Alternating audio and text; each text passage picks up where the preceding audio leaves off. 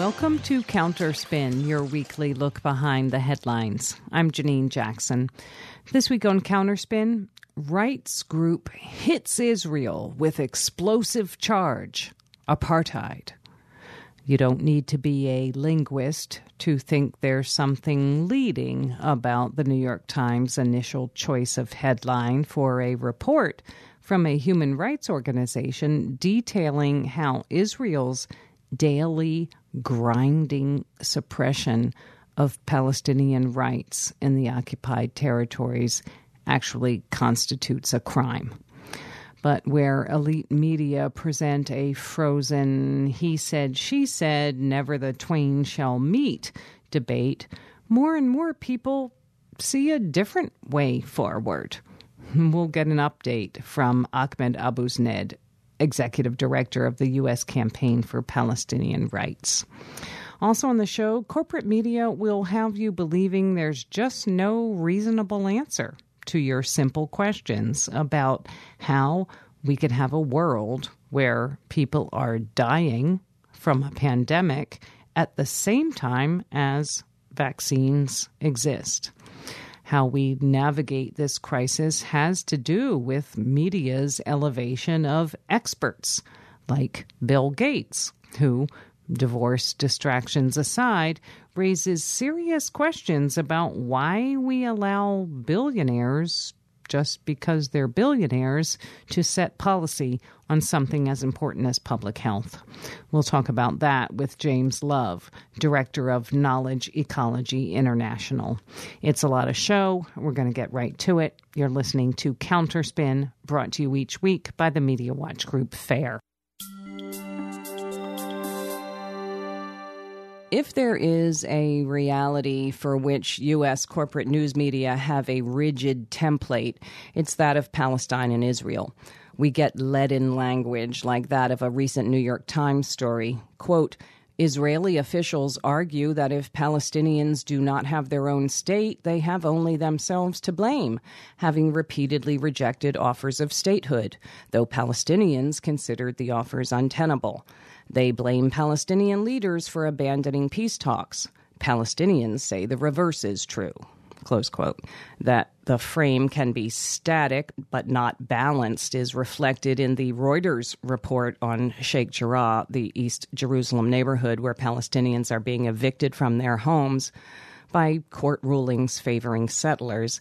It gets to the next to last paragraph before noting that, quote, most countries regard settlements that Israel has built there as illegal, close quote. But the world is changing, and the complexity of understanding about Palestine and Israel is part of that, stale corporate media storytelling notwithstanding. How does that energy and new thinking translate to political change? Ahmed Abou-Sned is Executive Director of the U.S. Campaign for Palestinian Rights. He joins us now by phone. Welcome to Counterspin, Ahmed Abou-Sned. Thank you, Janine. Good to be here with you. Well, the news, of course, is always different. Right now, it's Sheikh Jarrah. It's the ravages of COVID in the Gaza Strip. And it's this Human Rights Watch report that said that Israel has passed a threshold, that the suppression of Palestinian rights answers to the description of apartheid.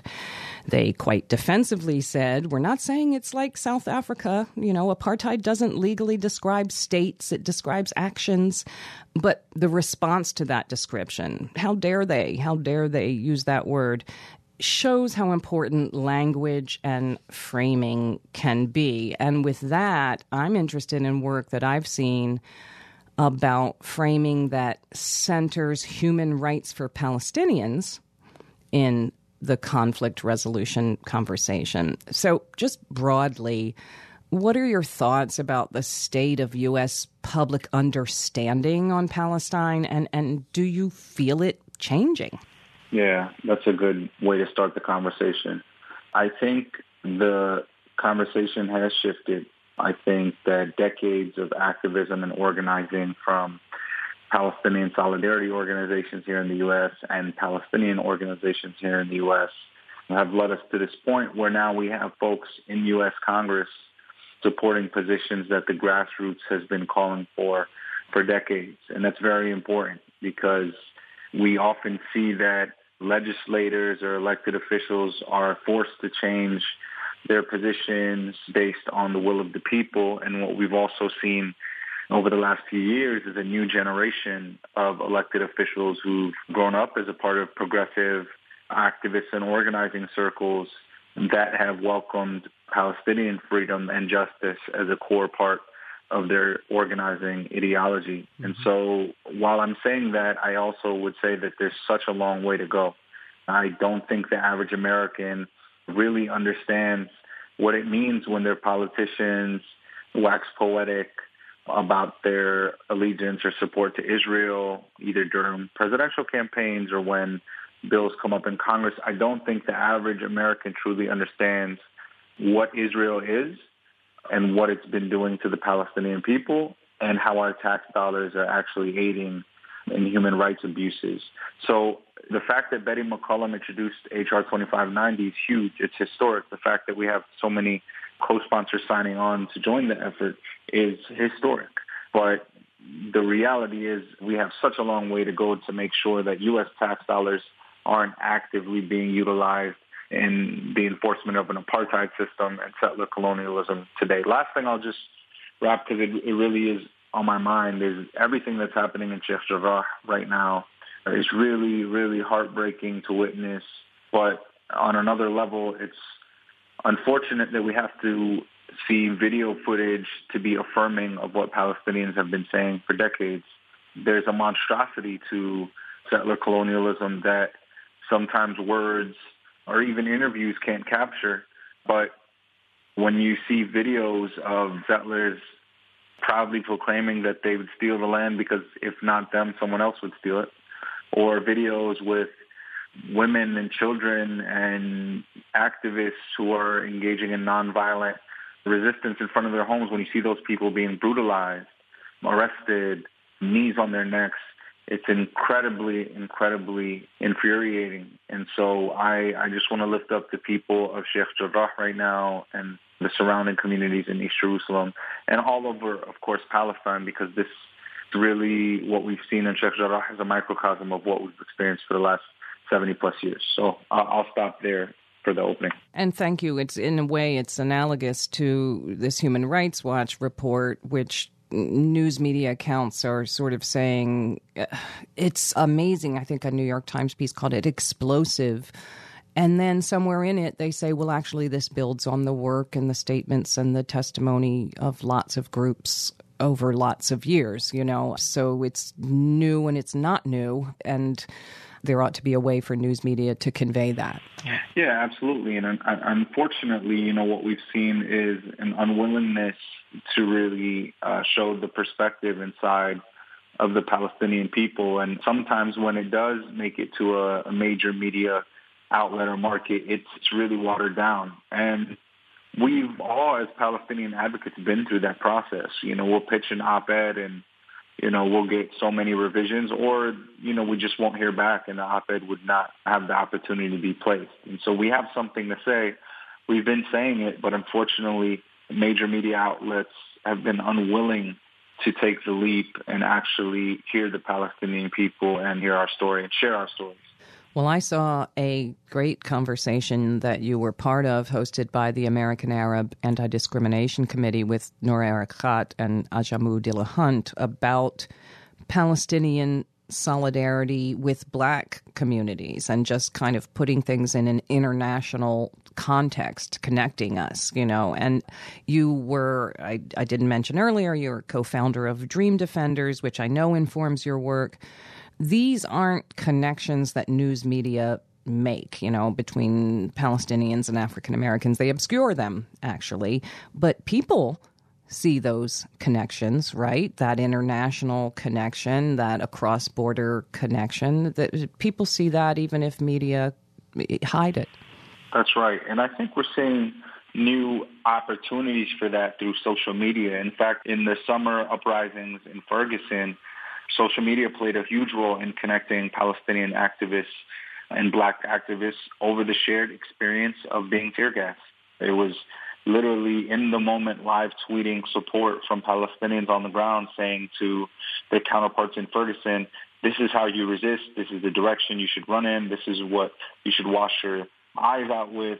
And really, that was born out of a genuine sentiment of solidarity. And what's most beautiful and what we like to highlight at Dream Defenders is that the work that we were doing, and again, the work that so many others have been doing, is a part of a historic connection between the Black Freedom Movement, the Black Power Movement, and the Palestinian Liberation Movement. This relationship has existed for decades, and folks like Alice Walker and Angela Davis have been mentioning that to us. But also, you can look at the record of the Black Panther Party, who were unapologetic about their stance on Palestine, and similarly organizations like SNCC, the Student Nonviolent Coordinating Committee, which certainly was a part of a lot of controversy when they made their statement on Palestine. So we know this is a part of a legacy, a rich tradition in fighting for all peoples across the world, all colonized peoples, all peoples who have been victims of imperialism, to be able to join together and envision a better future for us all. Well, I just wanted finally to give you an opportunity in terms of talking about positive interventions, to talk about decolonize Palestine, to talk about that resource collection, that project.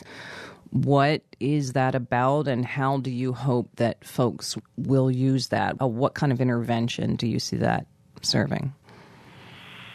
Even, I believe, AOC was tweeting just the other day about Puerto Rico, and people are talking a lot about statehood as one of the solutions, but she mentioned decolonization as a necessary part of the conversation as it relates to Puerto Rico. And similarly, when we think about Israel and Palestine, we can't simply suggest that Palestinian people should just be taken into the system of Zionism and incorporated into that system, because until we decolonize the root cause of the oppression, the root cause of the inequity, the root cause of the injustice, then we're really just going to be bringing more people into an oppressive state. And an analogy that comes to mind is when Dr. King suggested in his later years that he feared that he had actually marshaled his people into a burning house. Right.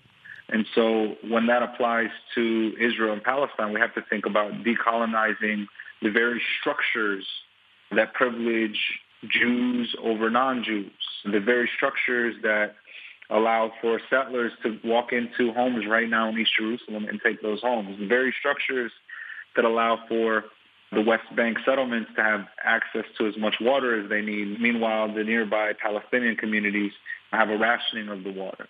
And so these are all structures that need to be abolished if we're to truly see a reality on the ground that fosters an environment where, again, Jews and non-Jews can live happily side by side, equally enjoying the Holy Land that we all cherish so much. But Zionism is what is in the way of that possibility, and so we must decolonize and envision a future where we can actually be free and just and human. We've been speaking with Ahmed Abou-Jned. He's executive director of the U.S. Campaign for Palestinian Rights. You can find their work online at uscpr.org. Ahmed Abou-Jned, thank you so much for joining us this week on Counterspin. Thank you, Janine.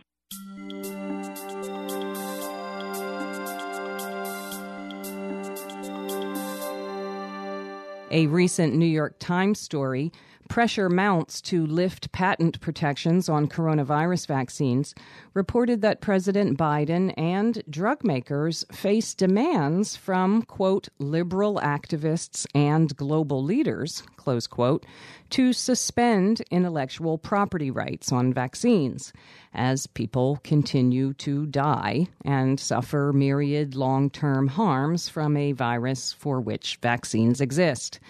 It's possible to overwork Plato's metaphor of shadows on the cave wall, where you get caught up in the image of the thing and lose track of the real.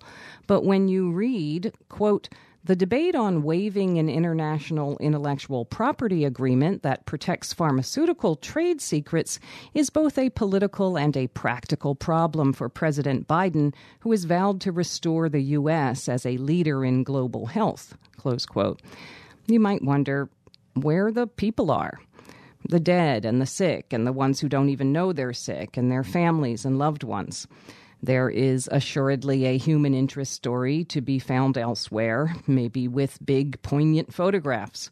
But what's lost by not bringing those voices into this straight news story, where an investment banker is cited on the terrible, terrible precedent opening access to vaccine production would set? Quote, what it would say to the industry is, don't work on anything that we really care about, because if you do, we're just going to take it away from you, close quote. And then finally, what's this all to do with Bill Gates? Joining us now to put it together is James Love, Director of Knowledge Ecology International. He joins us by phone. Welcome back to Counterspin, Jamie Love. Thank you very much. It's a pleasure. Well, we're recording on May 6th, and things are shifting as we speak. There has been, I understand, a waiver on those intellectual property rights. But I'll ask you then just to kind of drop us in where we're at. You know, that same New York Times story, which I'm just using to stand in for a lot of coverage, talked about debate inside the White House, you know, that some advisors to President Biden say there's a moral imperative to act, you know, to get more vaccines out to more people. But, quote, others say spilling closely guarded but highly complex trade secrets into the open would do nothing to expand the global supply of vaccines, close quote. So that seems to be the gist of the argument. I wonder, before you even talk about Bill Gates, can you talk about this idea that, everybody wants everyone to get vaccines, but somehow loosening patent protections or IP rights isn't the way to get there? The Times story you talked about, there's two different things that we're talking about. One are the issue of the patents themselves, which are not secret. Patents are granted, they're published, and anyone can read them. That's one of the important things about a patent. Trade secrets are things where those have to do with the know-how, how to manufacture a vaccine. And those things are often kept secret by a company. So in the current environment where you're trying to increase the manufacturing and the supply of vaccines so you can vaccinate more people around the world and do it faster, both of these things are important.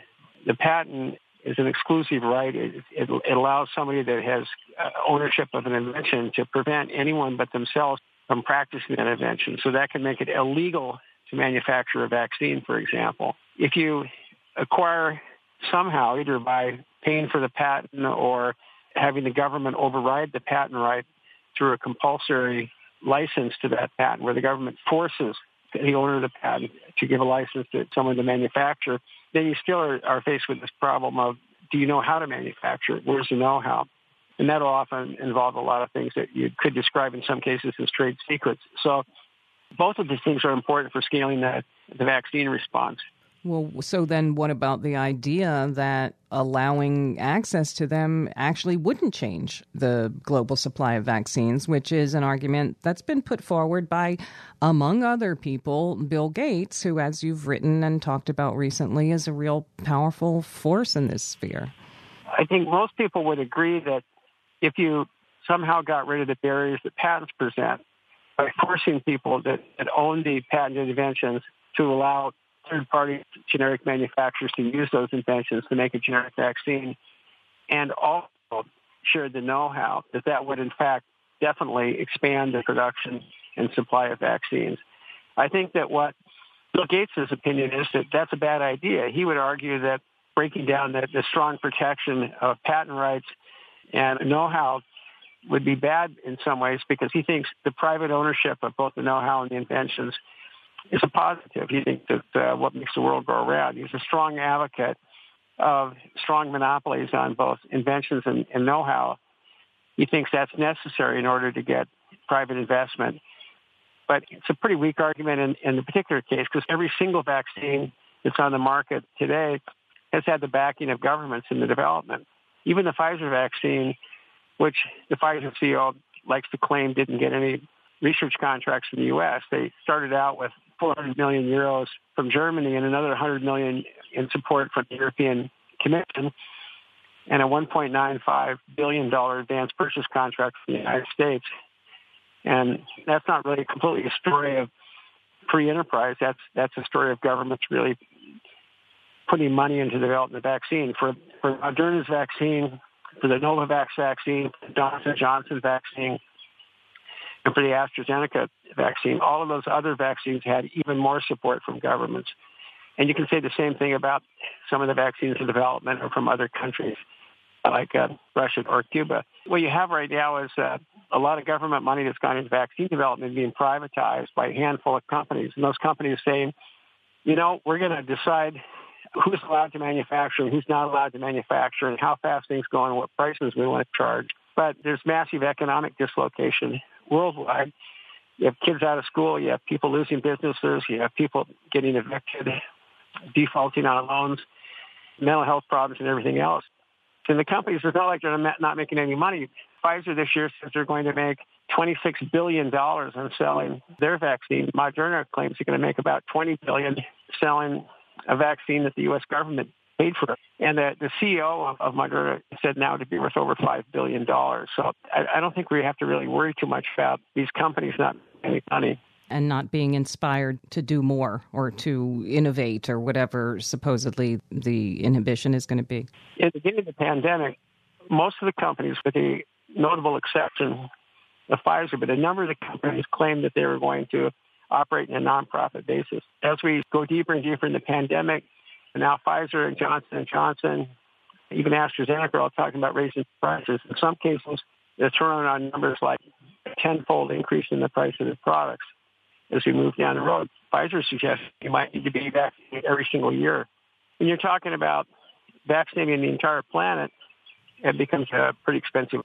Well, let me ask you, there's plenty to be said about how being wealthy, however you get there, evidently conveys expertise, at least according to U.S. news media and to many other actors in society. Part of the reason that people have a kind of distorted or misleading understanding of the balance of arguments in terms of vaccinating people has to do with media coverage and the outsized voices of people like Bill Gates. I wanted to ask you just finally about media coverage. If we're talking about Gates, he's an expert on malaria, he's an expert on public education, now he's an expert on vaccines, and we definitely, if you just look at sources, I'm not sure the voices we're hearing are the voices that we actually necessarily need to hear. What's your thinking on that? Well, there's the song, If I Was a Rich Man, which is the notion that people think just because you're rich, you must know. And that's one issue that you have. But it's more than that. Gates personally and his foundation, which has some of his money, spends a huge amount of money on public relations. They fund a lot of media organizations. They give money to BBC. They give money to lots of organizations that cover public health. And so they've tended to give very favorable coverage to the projects that Gates was involved in. They offer money to all sorts of organizations, whether or not they take it or not. So it's out there. We were once approached one publication, the Washington Monthly, about doing a story that involved Gates' support of media organizations. And the reporter came back. He said he talked to his editors. And this was really a small niche publication in Washington, D.C., one that we liked, but it wasn't really a major one. And the editor said, that's a great story, but we also have a grant application out to the Gates Foundation, so we're just not going to write it. Yeah. And there's that kind of a problem. And then there's the fact that not just Gates personally, his expertise, but his organization. They have consultants. They have organizations they fund that work on vaccines. He plays an important role in CEPI and in COVAX, two of the organizations who play a role in development and distribution of vaccines for infectious diseases. He has consulting firms like McKinsey or Boston Consulting Group that work with him. And he knows the CEOs of companies. He has a lot of contacts and things like that. So when the pandemic hit, very few people in government knew anything about vaccines or anything about infectious diseases. And so Gates is a famous guy. He has some expertise. So people would what does he have to say? And because he was giving away a fair amount of money or managing money from people like Warren Buffett who were donating money, he seemed like he must be a pretty honest broker because he's pretty free of any kind of conflict, unlike a company. But Gates himself has an ideological connection to strong intellectual property rights ever since he was in college. He's always thought that strong intellectual property rights and strong privatization of government-funded research were good things, not bad things. he's been focused on that his entire life. And I don't think people realize how radical he is on those views. Even during the height of the AIDS pandemic, when there was very few people getting access to treatment, he was trying to block every effort to expand access to generic HIV drugs, despite the fact that there was probably 9,000 people a day dying from the disease at the time. So here we are, fast forward, it's a pandemic, it's COVID, and he's telling people, no, don't worry about things. We've got the manufacturing all ready to go. We're working with all the best people, all the best companies. We know more about this. The people that want more open sourcing of the vaccine are anti-capitalist, nothing activists. Listen to me, I give you better advice. So that was sort of the early role he was doing. And then he started to use his surrogates, like the Center for Global Development and other groups, to lobby against the TRIPS waiver. He personally started lobbying against it. And when he was interviewed on Sky News about a different issue than the patent issue, he was asked about the know-how issue. He said he was opposed to sharing the recipe or the know-how how to make a vaccine with developing countries, and more broadly making it more public. And I think that's a ridiculously dangerous position to take, because the companies that are manufacturing vaccines right now are not remotely close to meeting demand. And if you go at the pace that they prefer, which is to keep the technology closer and control the pricing mechanisms, you'll have a slower rollout. And that exposes us to risks of new variants. And it means people that have less power and less money around the world are the people, last in line. And that line's going to be pretty long if you don't speed up the production. So It's been difficult because he has an outsized voice. And I think Gates is a smart guy. He's not the only smart guy around or smart woman around. I think people need to listen to other views. And actually, Gates has sort of a mental block about these issues. And so some of his arguments just don't add up. All right, then we'll end there for now with an eye towards tracking it as we go forward. We've been speaking with James Love. He's director of Knowledge Ecology International. They're online at keionline.org. Thank you so much, Jamie Love, for joining us this week on Counterspin. Thank you very much.